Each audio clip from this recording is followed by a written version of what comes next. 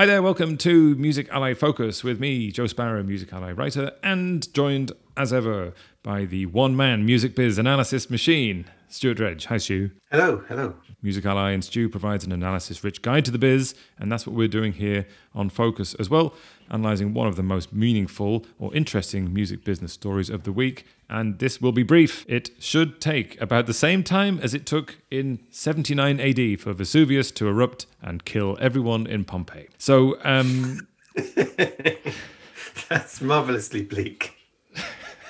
So, Stu, the only way is up now in terms of positivity. So this is actually quite an interesting story in itself. Will Page, ex-chief economist of both Spotify and PRS for Music in the UK, has published something extremely interesting on the future of Twitch as a music service. What has he said and what does it mean? Yeah, he has. So, Will Page, he's someone we've known for a long time at Music Ally, and we've been covering his research. And he's always had these roles at companies, like, say, PRS Music and Spotify, but he's also always put out data, analysing stuff. And his latest thing, which we should note, is commissioned by Twitch, and they're giving him data. And that's very upfront in it. It's part of Twitch's kind of efforts to kind of put their case, I think, for being a positive factor in music, given some of the controversies going around licensing with them.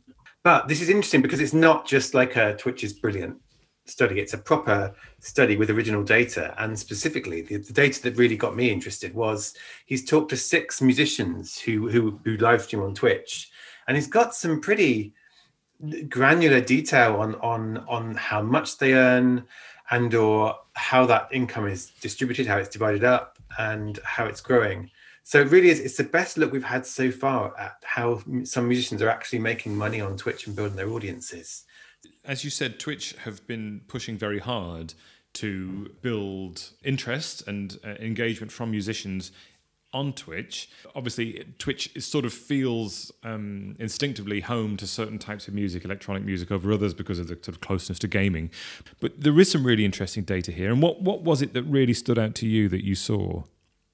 Yeah, well, it was the artist case studies, really. And so the other thing that's interesting is he's chosen 3 artists who really came through on Twitch and were making music on Twitch and then are coming out of Twitch into the traditional streaming world, and 3 artists from the music industry who kind of went onto Twitch.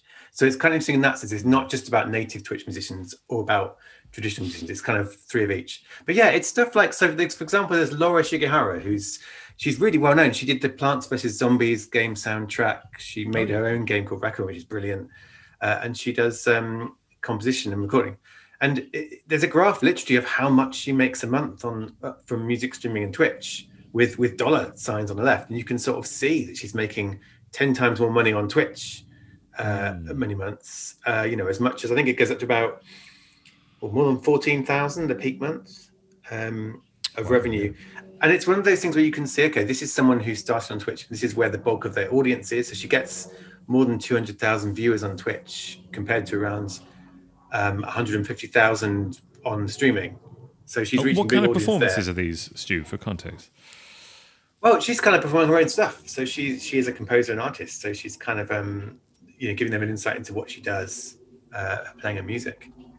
So it's a sort of combination of her performing music, but also, obviously, on Twitch, it's really important that you have this sort of interaction with fans as well. So she's talking to them, explaining things, and performing, and providing. Yeah, and she also has she has one foot in that gaming world with the games she's made, and she's like, in a way the perfect musician for Twitch because it's a gaming culture. There's I don't know how to say this. It's terrible on a podcast. Aeseas, Aeseaes. Who are this duo from Austin, Texas. I can call them Travis and Ali because that's their names. They're a married couple.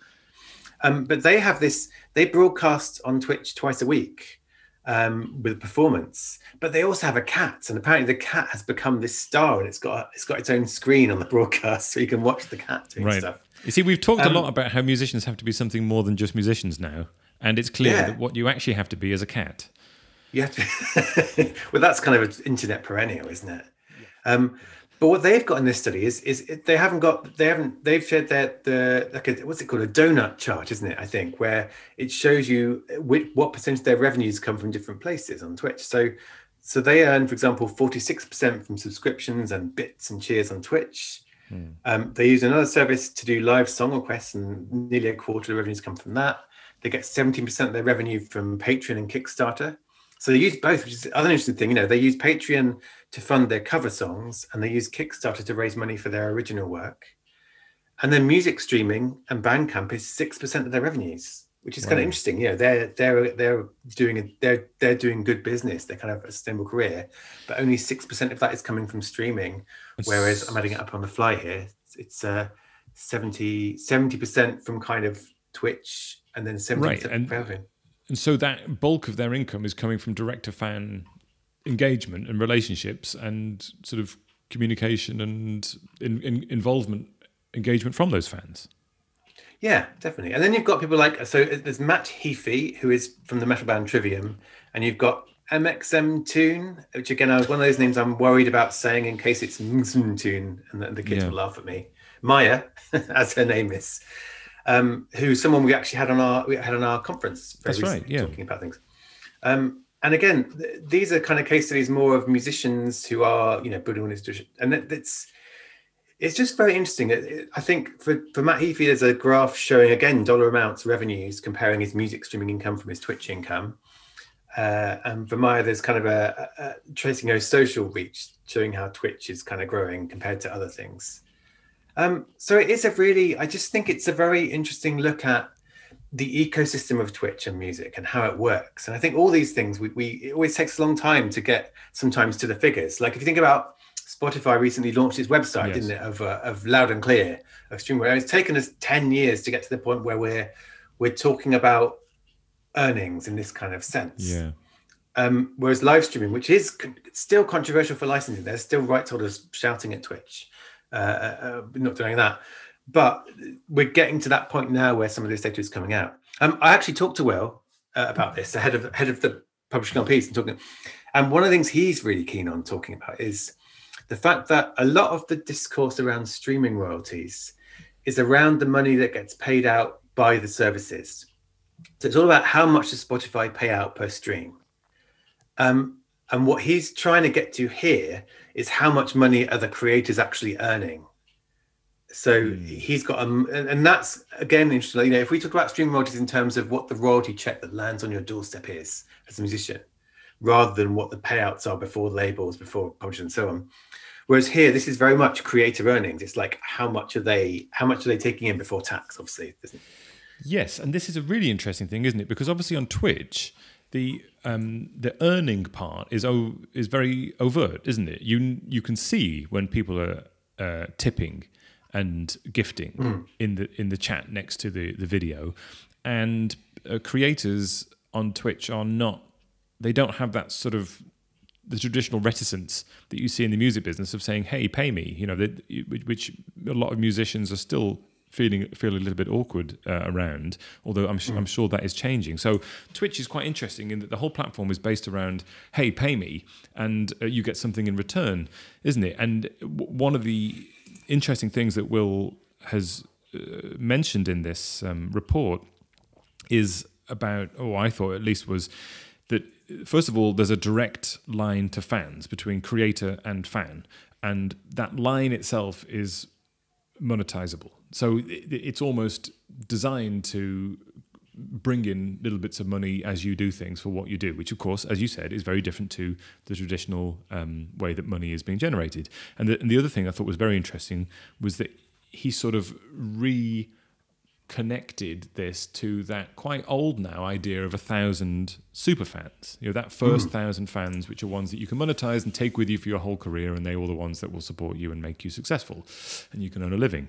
And he sort of talks about it as a creation of a streaming middle class. So it's and that is something we sort of touched on in the last podcast about paying for podcasting as well, where you get a small number of fans to pay you a reasonable amount of money to listen to podcasts. Well, it's again, this is another part of that, isn't it? Where and you can sort of see a structure now forming where you have a if you like, I hate to use the lower, middle, and upper class analogy, but he started it, so let's continue. You could have the lower class of people who stream your music on an all-you-can-eat streaming platform, and then you have a middle class which engage more closely and tip and gift and do things like that in exchange for performances or podcasts or other services, and then you could have the whales, the upper class at the top, which give huge amounts of money because they're super duper fans.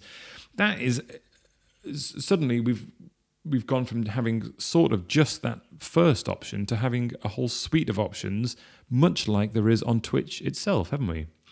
I think so. And one of the things Will was talking about when I interviewed him was the idea that Twitch doesn't appear to be cannibalizing music streaming. And in fact, arguably, they two grow in lockstep, because as you do stuff on Twitch, you've an engaged audience there, your streams grow too. So that's one interesting. It's like it's very much additive. It's not cannibalizing your streaming. And the way he described it to me was interesting. He was like, he was talking about the idea of Twitch is something that you don't earn any money unless you're broadcasting.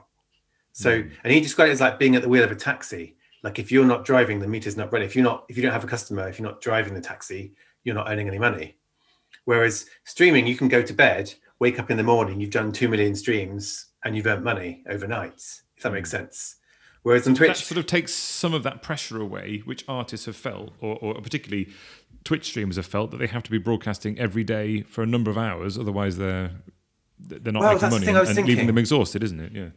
Well, it's also cautionary as well, though. Like as an artist, you can't just go onto Twitch, assume loads of your fans will watch and make loads of money by broadcasting once a week. Like it really is like and this is other studies have shown this. You know, success on Twitch is about regular, scheduled broadcasting, putting the hours in, which is something I'm interested to see what happens when live music comes back. Because I think if artists are going, yeah, I'm going to live stream on Twitch 3 times a week, how do you fit that around touring? It's not saying you can't do it, but it's going to involve some planning and work. Because I think what Will was saying is like during the lockdown, artists have gone to Twitch and gone, right, I can live stream. This is going to be my replacement. And so what they need to figure out next is, right, how does this fit with the touring plan? But yeah, I mean, the other thing that came out this strongly for me, and this is where we kind of step back and say, okay, this is an independent study by Will that's interesting, but also it's obviously part of Twitch's campaign really to kind of say, look, we can be valuable to the music industry, which doesn't make it less interesting. But what it shows to me is that Twitch can be an incredible platform for musicians. It can be really valuable in terms of the fan engagement, but also the money they can make. But that's why I really want to see the licensing stuff sorted out. And this is one of those stories where, you know, people are shouting in the music industry, is it fair? Are they right? Who needs to be licensed? And Will does touch on that in his study. He sort of talks about the fact that it's about collecting the starting licenses. Labels don't really need to license this unless it's a DJ playing recorded music, or unless an artist has a 360 deal. So this is really about publishers and collecting societies. If that stuff can be sorted so that those people are not shouting at Twitch, those people have licensing deals, then I think Twitch could do even more with music. Like I think often when companies in dispute with the music industry in this way, it holds it back in doing even more with music, because the more it does with music, the more potential pitfalls there are of licensing and legals. So reading this study didn't just make me think Twitch is brilliant, everyone stop shouting them. It made me think, I really hope the licensing things do get sorted and soon, because there's clearly lots to build on here. And if Twitch didn't have to worry about, are we fully licensed for everything, it could be doing even more. So that's what my hope is. And this, Twitch it's something different. It's not cannibalistic. You can make decent money there if you do it well. And I think for artists that are struggling in other ways, Twitch, for many of those, something like Twitch and other live stream platforms with these kind of mechanics could be part of the solution, you know?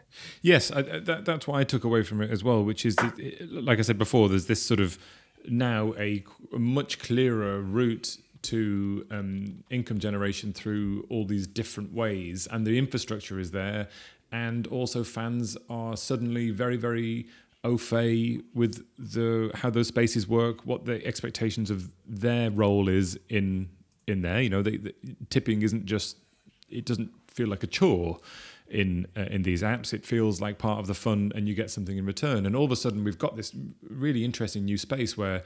And I would be interested to see what the future outcome of this is, because if artists, for instance, can look at these examples and say, hey, I can actually make the bulk of my money from sort of these personalized interactions through all these, you know, variety of different platforms, maybe I can hesitate a little bit before I sign the deals that have been traditional, or I can leave some options on the table while I pursue this path and take them up later. And it just changes the dynamic and how people can operate, doesn't it? It will be interesting to see what happens when we have more musicians from a non-Twitch background, for instance, like musicians who have nothing to do with gaming, and musicians who perhaps don't appeal to the gaming crowd at all, how they work in these spaces. And I wonder if when one of those artists suddenly picks up and catches on those platforms, if we suddenly see a bit of a step change in how people go about it.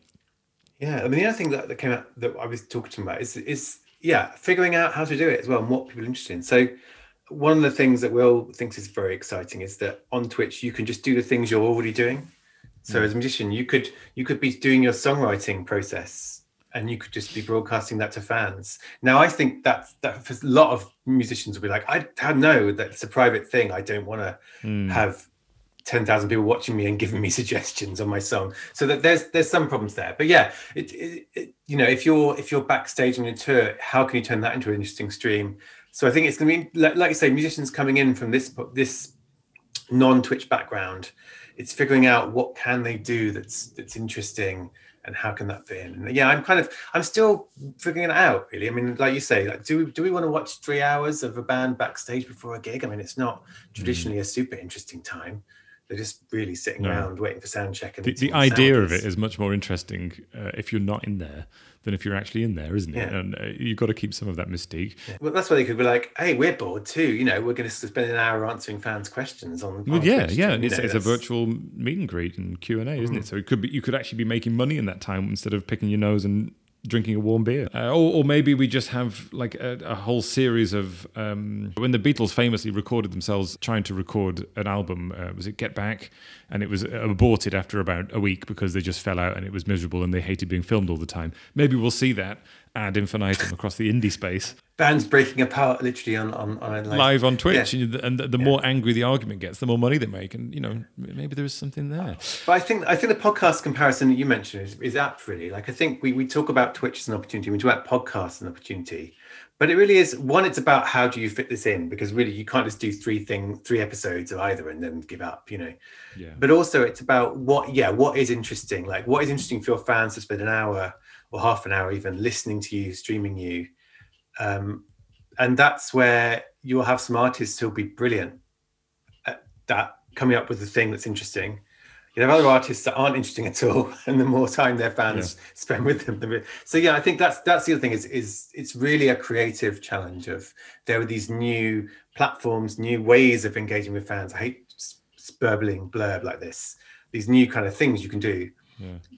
But you've got to be as creative as you are with your music about, well, what will make this interesting and what will make it valuable to which is a good thing, isn't it? Because if there's one thing that musicians and artists and performers like, it's a creative challenge, and essentially they're being told that your creativity can, here's the options for you, here are the platforms, go at it, and your fans and do something that they will like, and they will reward you, and that is in itself a really exciting thing. And we sort of don't know what we're going to get yet, and that is the sort of the thrilling aspect of it, isn't it? Thanks, Stu. And we'll link, of course, as well to the interview you've done with Will, and you can read that as well. So, if you out there found that useful and inspiring and want more of Stu's in-depth, trusted analysis landing in your inbox every morning, you can head on over to musically.com/subscribe to get access to that. Indie labels, artist managers, or publishers might be eligible for one of our sponsored complimentary subscriptions as well, and our free weekly email, The Knowledge, which rounds up a bit of everything that's happening in the Music Ally world and is packed with information, is free and is out every Friday. You can sign up around this podcast as well. So that's it from me, Joe Sparrow, and thank you as ever, Stuart Dredge, Music Ally editor. That's it from us. See you soon.